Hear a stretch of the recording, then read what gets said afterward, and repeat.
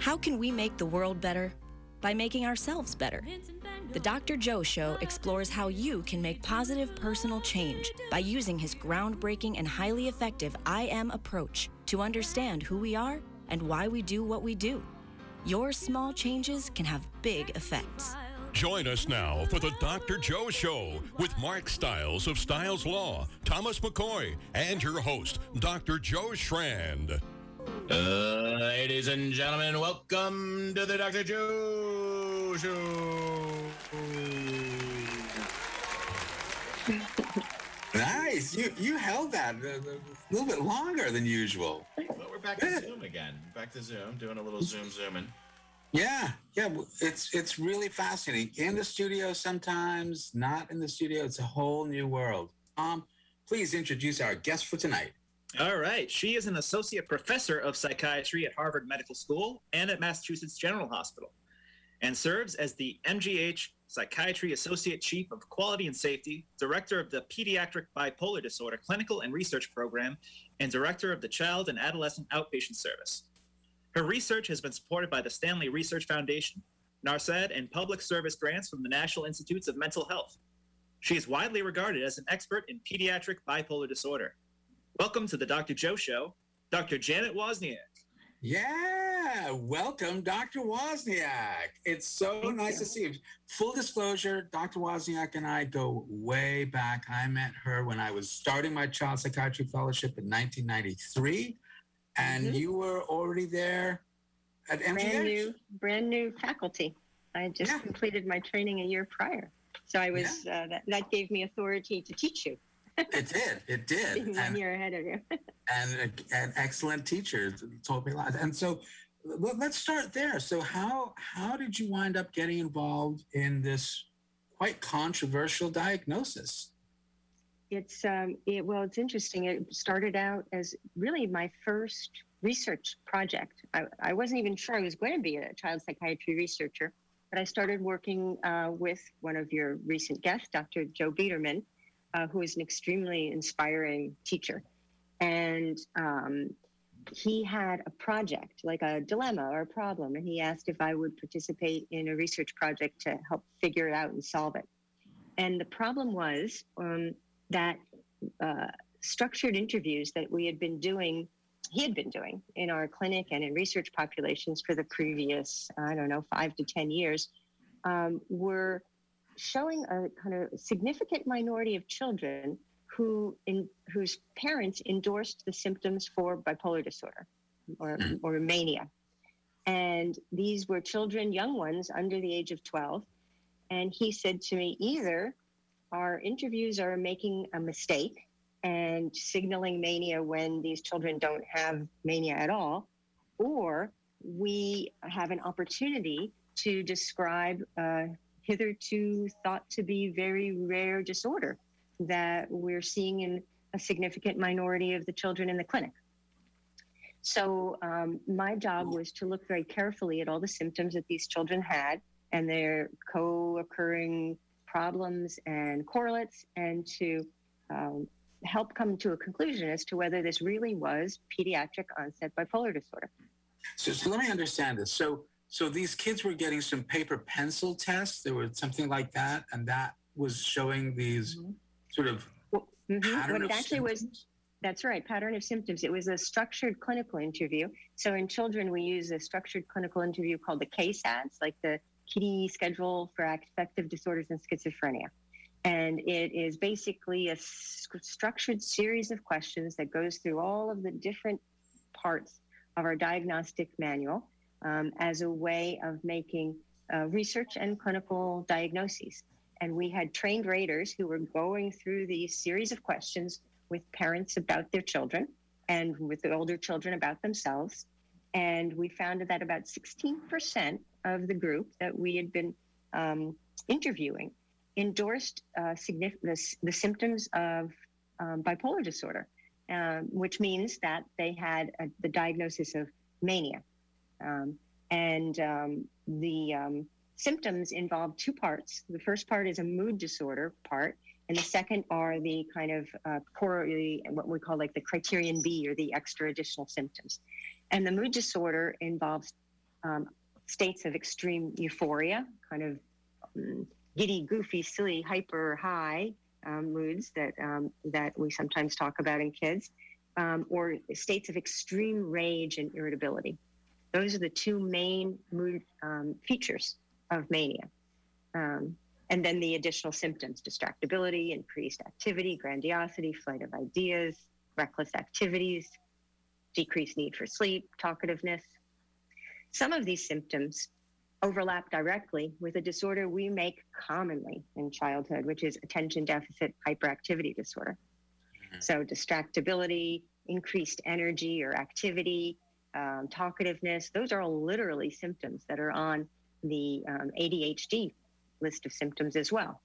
And ADHD is a really bread and butter diagnosis for us in child psychiatry. You know, if a child comes into our clinic, I haven't even met them yet, I could say, I bet they might have ADHD, because about 80% of our referrals are children who have ADHD, because it starts early in life, it's very disruptive and difficult, and there's treatments for it. But this other question of whether they could have mania, well, that was rather unusual. At that point in the early 1990s, there were some case reports of children who had mania. They would invariably start with a paragraph that said something to the effect of, "This is an extraordinarily rare condition, but I'd like to describe a handful of children in my clinic who appear to have a very early onset of bipolar disorder." Well, this wasn't just a handful in our clinic. This was 16% of our under age 12 referrals. And it was 16% of the referrals, but it was about 90% of our headaches, because these are children who actually had a tremendous amount of difficulties emotionally, socially, academically, interpersonally. They really had used a lot of resources. By the time they came to us at the average age of 8, about 20% of them had already been psychiatrically hospitalized. So we knew that whatever we were identifying was something that was really significantly impairing to these kids and their families' lives. The first question that we had, being child psychiatrists, was, could this actually just be a form of ADHD? Since they, in addition to meeting the criteria for mania, I am all but one of them, 98% of the children who we were studying had a rip-roaring case of ADHD. Not just a few symptoms, but parents endorsed really kind of just about all of the hyperactive and inattentive and impulsive symptoms of ADHD. The thing is, 80% of the kids in our clinic have ADHD. This was a 16% subset of the ADHD population. And at the time, I'd say most child psychiatrists, and maybe even now, think of these kids as, these youngsters as individuals, children who have ADHD, like a subset of the whole ADHD population that's very emotionally dysregulated. Because ADHD is not a mood disorder diagnosis. You might say that kids who have ADHD are easily, and adults too, by the way, are easily frustrated. They might become short-tempered or irritable when you press them to do things that are difficult, like work that requires mental effort or sustained concentration. But none of the symptoms of ADHD are mood symptoms. And bipolar disorder is a mood diagnosis. So these were children whose parents invariably would say, my child is very moody. There is dramatic mood shifts that are occurring. And the most impairing of these moods that the parents were usually coming to help for were the rages, the outbursts. In children, we talk about tantrums. Tantrums are a normal developmental phase that children go through, especially preschoolers. These were above and beyond, qualitatively and quantitatively different than a tantrum. They would go on sometimes for 30, 60 minutes, hours. They would involve hitting, kicking, biting, spitting, screaming, yelling, breaking, throwing, destroying things. One of the things that I learned early on was how poor we were in psychiatry, really through the whole life cycle, at talking about anger and irritability and rage. What diagnosis is that? Some clinicians would say, it crosses all diagnostic boundaries, so we can't really use it as a symptom. But yet it didn't make sense, because the type of irritability and rage these parents were describing again and again and again had the very similar, highly impairing quality and quantity type characteristics. So much so that I could start to describe it before they even did. And they'd say, yes, yes, yes, that's what we're experiencing. Yeah. Yeah. It's wonderful that you are here to talk about this, because we have a lot of people in the audience, I'm sure, who are interested in how do you distinguish between that sort of rage and the rage of other kids. And there's so much of this is part of normal childhood in some ways, right? The euphoria, the giddiness. So how do we distinguish what's part of normal childhood and what could be a precursor to bipolar? Yeah, well, first you can get a degree in child psychiatry and devote your time to understanding what development brings and what's typical and what's less typical. And that's yeah. I'd like to encourage people to do that, please, because we could use you. There's a true shortage of child psychiatrists. So come on over. Go ahead. I'm sorry, I cut you off. It's so true. Demand really exceeds supply for any expert clinicians. But you're right. Children are moody. Sometimes when I'm lecturing, I'll look at the room and I'll say, if you were a group of 5 or 6 year olds, this room would look very differently. Some of you would be screaming or singing or standing on your chair or pushing the person next to you. And we think that that was all just cute and nice and a bunch of kids. But if all of a sudden the group of 30 or 40 or 50 year olds started doing that, we'd call the police. It would be quite alarming, right? So we know that with development, we develop emotional regulation, the ability to contain our emotions and to express them in socially appropriate ways. In children, that's an emerging capacity, and we expect different levels of it at different ages. Even from kindergarten to first grade, we can see a big difference in kids, right? Kindergartners are sort of a stream of consciousness, cute group of kids. First graders start to line up and sit in chairs and sit for longer periods of time. And by the time they're in 4th and 5th and 6th grade, we expect them to be containing their impulses and emotions for much longer periods of time. So what we're often doing, usually, this is what we do in child psychiatry, is when we meet a child who's having difficulties, we try to tease out, what do you expect for a child that age? How are they different from their aged matched peers? And one parent gave me this great image of like a 5-pointed star to describe the different mood states of his bipolar child. And so I often use this image in my own mind in talking to parents. And I ask about all of these different facets of expression of moods in children. And the first is just what you might expect of a typical, let's say, 8-year-old, because it turns out age 8 is a common age of presentation to our clinic for the under age 12 group. The prepubertal group, we often get to see them by the time they're age 8. Then there's these other moods of mania. One of them is euphoria. Mania, people think of mania, if you watch kind of TV or celebrity type of bipolar disorder, you hear about these euphoric states, feeling on top of the world, feeling a high sense of self-confidence, lots of energy, being very productive. And in kids, we sometimes ask about giddy, goofy, silly, laughing fits, braggy, bossy, show-offy kind of states. Now, you might say all kids do that, right? To some degree, some more than others. But even among 5-year-olds, 7-year-olds, 8-year-olds, some kids stand out among their peers as having a much greater quality and quantity of that in a way that's disruptive and impairing. But separate from the euphoria, that's not usually why parents are coming into our child's psychiatry office suite. It's not because their child's too silly and cute. It's because their child, it's usually the anger, the irritability, and the rage. And we think of the anger and irritability and rage in kind of as 2 flavors. There's these outbursts that are extreme. And this is often what is most impairing for the children and for their families. It's above and beyond what you would think of as a tantrum. And it involves these hitting, kicking, biting, spitting, breaking, throwing, destructive behaviors. They can go on for 20, 30, 60 minutes or longer, once or twice, 3 times, 4 times a day, even if they happen once or twice a week. It's a terrible, terrible problem. And then there's another type of irritability, this grouchy, cranky, whiny, complainy. It's often how we think of childhood depression. Depression can also be melancholy and sad. So what have I given you? I've got your regular 8-year-old. You've got the euphoric, goofy, giddy, silly states. You've got the rageful, out of control, aggressive states. You've got the grouchy, cranky, whiny, complainy. And then there's just sad and blue and melancholy. So childhood depression, adult depression too, can be melancholy, tearful, sad, hopeless. But more often than not in childhood, and a lot of times in adulthood too, we see depression as appearing as a grouchy, cranky, joyless, difficult to please, joyless moods, kind of short-tempered, unhappy in a grouchy way, I guess is how I'd put it. So that's a different flavor of irritability, right?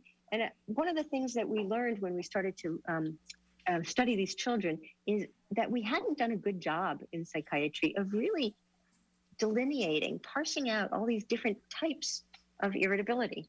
I used to say that, the Inuits had like 1,000 words for snow, or, maybe in Ireland, there's 1,000,000 ways to talk about green. And we just would talk about irritability. My child's irritable. My child gets mad. And when I hear that from a resident or from somebody else, I always say, you have to ask a lot more questions. What does that mean? Is it rage? Is it grouchy? Is it all the time? Is it part of the time? And the other feature of these children is this sort of dramatic shift that they can occur with the kind of Dr. Jekyll and Mr. Hyde quality, some parents will tell me, where they're like a roller coaster of changes, starting the day in one way, getting onto the school bus in one way, coming home another way, switching into the evening. It leaves the parents' and families' heads spinning as the child kind of goes through all of these different mood facets. Grouchy, cranky, complaining, I don't like it, I don't want to go to school, don't make me. Coming home in a state of excitement because they got invited to some party and they want to go out and buy a new cell phone because they need that for the party. And then flying into a rage when their parents say, no, we can't buy you a new cell phone, you're only 10 years old. And then dissolving in tears, hopeless and sad. I can't believe I did this. I can't believe I screamed at you. I'm a terrible person. I should never be alive. And then kind of coming out of it to sometimes be a regular 8-year-old who does their homework and goes to bed and wake up for the next day. So the dramatic shifts in mood is also something that we see. And you can see that there's these different mood states. 2 of them are like depressed, grouchy, cranky, and melancholy and sad. And 2 of them are manic, giddy, goofy, hyper, and rageful. And in a day, if you have all of those, we call that a mixed state. You've got mania, you've got depression, they're overlapping in time, they're flipping back and forth from one to the other. Children are depressed and giddy at the same time. It's a very kind of complicated mix of moods that the children are experiencing and parents are witnessing. And they're cycling back and forth like that. Not the same sort of cycling that Mark's going to be doing over the weekend. Right. Right. But equally exhausting. But equally exhausting. I think it's equally exhausting. So, exactly. So I'm interested at the age of onset around 8, or at least, is that the onset, or is that when we start seeing it because we now have something to compare to? Yeah, I think it's a couple of reasons. One, I used to say that's how long it takes to get an appointment with a child psychiatrist. You start when you're 3 or 4, and it takes you 4 years. But a lot of, but I think more often than not, parents keep thinking, my child's so little. This they'll grow out of it, and grandma's wisdom is kids will grow out of it. Hang in there.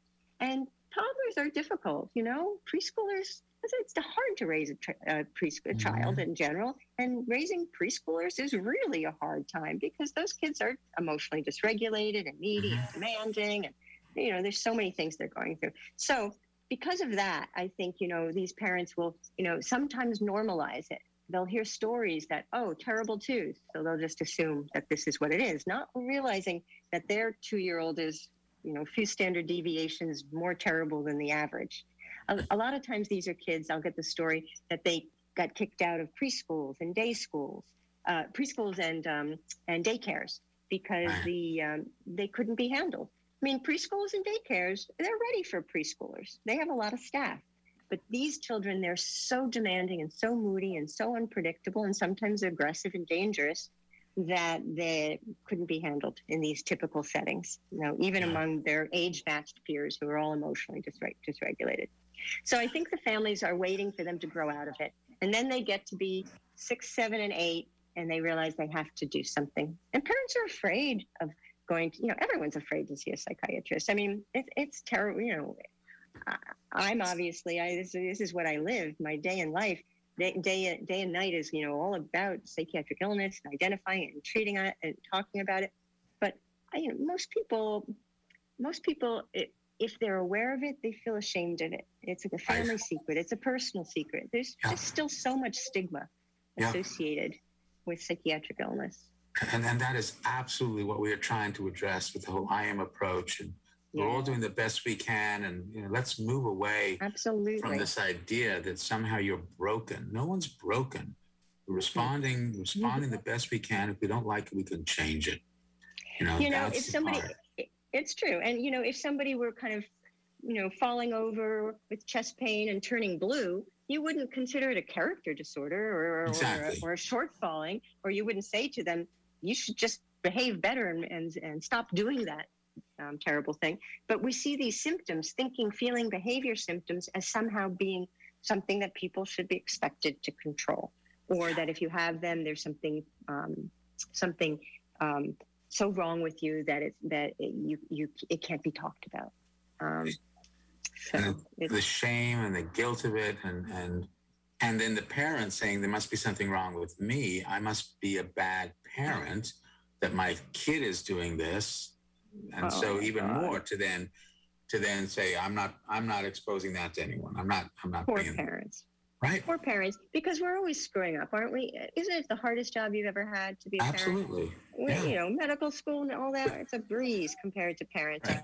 But it's also the most wonderful. What I say to parents is first, never let anybody tell you that you are not the expert in your kid. You're the expert. Yep. People like me, we're just the professionals. The most important person is the kid, but you're the expert. And I also say it is much more rewarding to be amazed at who your child is than disappointed in who they are not. Just be amazed at who they are. They're so cool. So here we are, 8 years old. Are we now looking? Go on. I was going to tell you about these 8-year-olds. So we parsed out in our clinic all the kids who had come, under age 12, who had come to us in those pre-pubertal years, as a kind of separate group from the teenagers, and 75% of the parents bringing in those youngsters described problems that started in the preschool years. These were children who were just kicked out of daycare, couldn't go to preschool, couldn't have regular play dates because they were just so emotionally dysregulated on a regular basis. Families held hostage by it. They can't go and do regular family things because of these symptoms. So everybody's really shell-shocked. By the time I see them at age 8, 9, or 10, it's already been going on a really long time. But what's the terrible thing is we have so little research on preschoolers, like distinguishing typical preschool development from something that might be going awry. And, in medicine, you want to identify things at the earliest possible time. Cancer, you don't want to wait till cancer is a big tumor. You want to find the tiniest, earliest stages, right? And yet, with these psychiatric things, we kind of just let things go on and let things go on and let things go on, almost as if we're kind of unwilling to believe that something could go wrong at such an early age. And yet we have plenty of evidence that it does. And why not? The brain is so complex. Why is it that thinking, feeling, and behavior couldn't already be going on the wrong developmental trajectory from the time children are born? I had one parent who said to me, not only did I have a preschooler with bipolar disorder, I had a newborn with bipolar disorder. And then mothers would say, I'm sure it started in utero, because they would talk just about a kind of an physical agitation that they experienced. And then these newborns who are difficult to soothe and constantly moody and seem to be uncomfortable and unhappy. And then they grow up, start to use their hands and legs. And what do? They break and throw things and attack and scream and yell and fall to the floor and sometimes bang and hurt themselves. And it's just mayhem. It's just mayhem. And yet, because we know that preschoolers are already have some of these elements of dysregulation. Babies cry, you need to hold them. Toddlers have tantrums. They can be very moody and unpredictable. But that shouldn't let us off the hook. There has to be ways to identify these problems at the time that they're happening. And yet we don't really study preschoolers. It's very little research in that field. I think part of it is people are afraid because the treatments that we use for bipolar disorder are medications that can have a lot of unpleasant side effects associated with them. Yeah. We're actually less reluctant to diagnose autism early in life. We actually do that more often for very little kids, and we start them with different types of ABA therapies and social skills therapies. I think that part of the concern about making a mood disorder diagnosis is that the treatments we have are these pharmacologic ones, are ones that people are afraid of. Yeah. But that shouldn't stop you from making the diagnosis. Treatment is separate. Right. And that does lead into, how do we treat this? But before we get there, is there family history very often, bipolar? Yeah. In fact, one of my first studies, so when we started to ask this question, could this be bipolar? We started to kind of figure out how might we study that to feel comfortable that it is or it isn't. And so one of the studies we started in was a family study. They call it a family genetic study, but it's all about family history. So we took a bunch of kids, the group of kids who we diagnosed with mania, and we interviewed all their first-degree relatives or parents about the other children. We had extensive characterization of their relatives. And then we took a group of children who didn't have bipolar disorder, who had ADHD, no mood disorder, just ADHD, and also did a same type of family history, not just asking who has what disorder, but doing these direct, structured, lengthy interviews. It's really kind of a very laborious, long process. And at Mass General, one of my early grants was to start doing these family studies. And we've actually amassed the largest family study of pediatric bipolar disorder with about nearly 240 pediatric bipolar subjects. And we hypothesized this. If this is a form of bipolar disorder, we're going to find bipolar disorder and depression in the relatives of those kids, more than we would in the ADHD group. If it's just a form of ADHD, we would find family histories very similar to those kids who we said were plain ADHD. And what we found was high rates of bipolar disorder and depression in the family members of the children who we had diagnosed with bipolar disorder. A piece of evidence that we were barking up the right tree in calling these kids bipolar. And there was pushback, wasn't there, from one community after the other? We don't think this is real? You know who the biggest pushback was from? Not so much parents and not even clinicians who were doing the hard work of seeing these families and kids in their offices. It was my fellow researchers.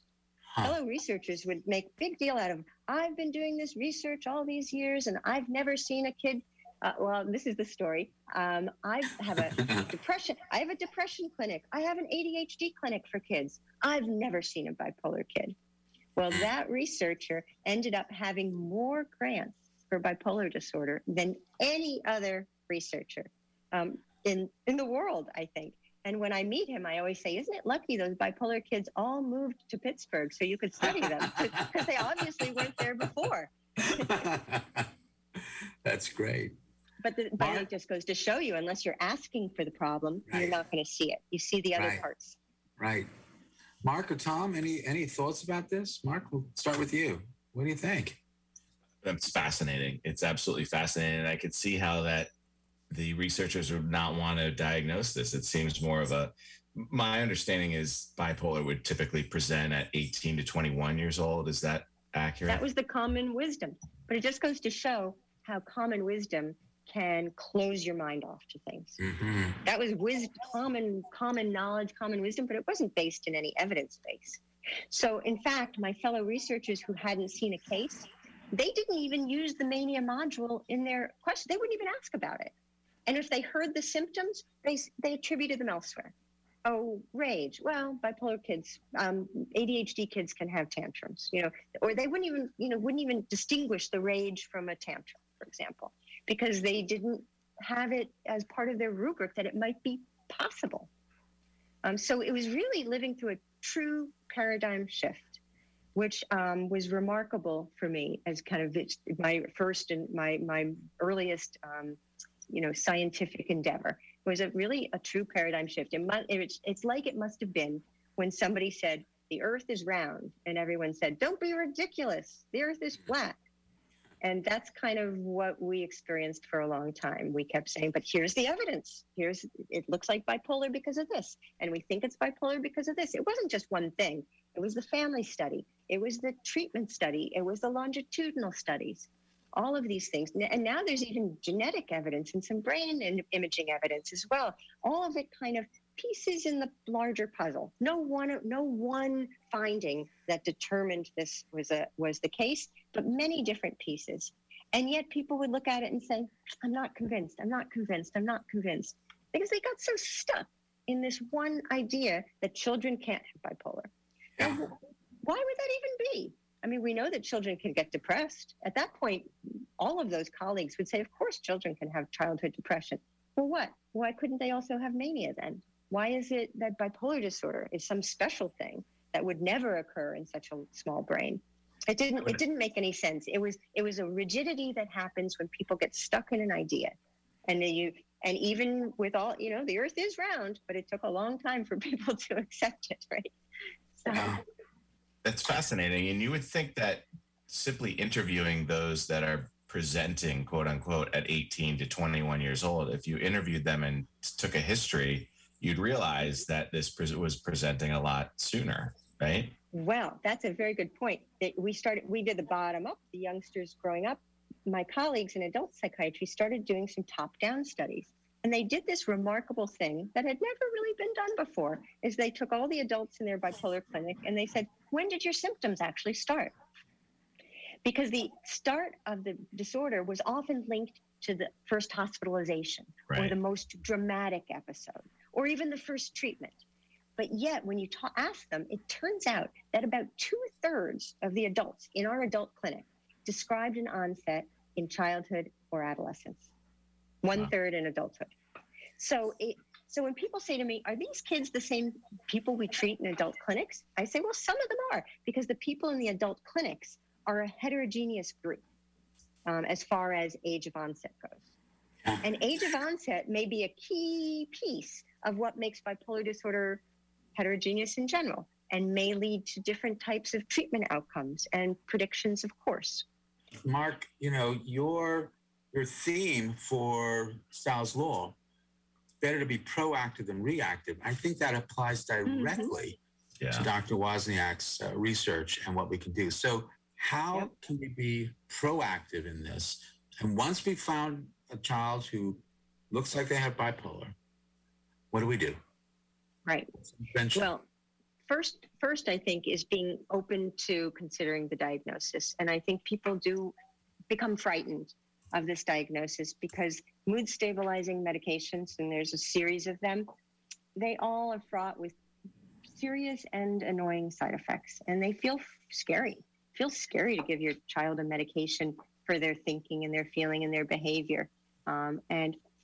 And it is scary because we don't know what's gone right in the brain when everything seems to go right in life. And we don't know really what's gone wrong when people have problems with their mood or their thinking or their feelings or their behavior.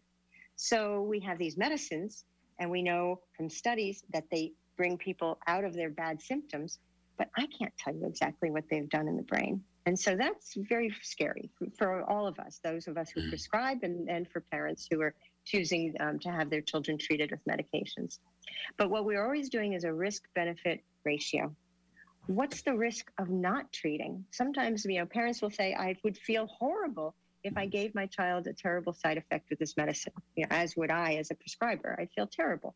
But what I say to parents is, but how will you feel by leaving these symptoms gone on unabated? Not only are they scary and frightening and dangerous, but the impact on a child's sense of self and self-esteem, even if the symptoms evaporate in a few years, living through that part of life sticks with an individual for a long time and can have a negative impact on their sense of self. So we balance out. What if you don't treat? There's the short run problem of the symptoms. And I've kind of described some of the horrific depression and rage and anger and emotionality that these kids have. But we also know that bipolar disorder has a couple of huge, terrible, bad, longer term outcomes. Suicide attempts, completed suicide, high rates of that with bipolar disorder. Substance abuse and addiction, very high rates of that with bipolar disorder, and even more so with very young onset bipolar disorder.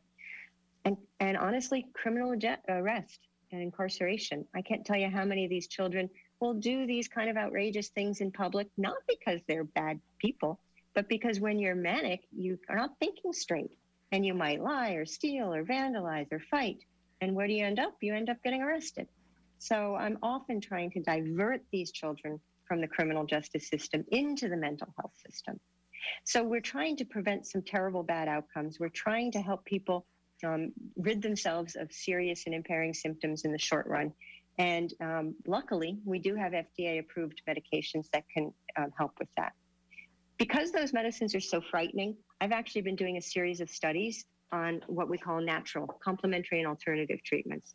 Omega-3 fatty acids, people have heard about. There's other ones, N-acetylcysteine, like a protein derivative, inositol, a natural sugar. All of these can have psychoactive effects. And so I'm doing these studies because I want parents to be able to have some options. You know, if they don't want to choose the prescription medication, they could try natural treatments so that they're not afraid of making the diagnosis to begin with, because all treatment has to start with the diagnosis. You have to start with that first. There's also non-medication interventions. There's different types of parent guidance, collaborative problem solving. It's a much better way to parent a child who has these explosive behaviors. It's a kind of very contrary to grandma's old wisdom of be firm, say no, don't back down, be the authoritarian parent. These children don't do so well with these authoritarian type parents. They really need you to be less rigid than they are. They need more flexibility. Collaborative problem solving is a type of parenting that works really well with these children. And then there's this type of behavioral therapy that's called dialectical behavioral therapy, fancy name DBT, all about helping people with emotional regulation problems. And it works very well in adults and young adults. And we have researchers who are bringing it down to even for children to access.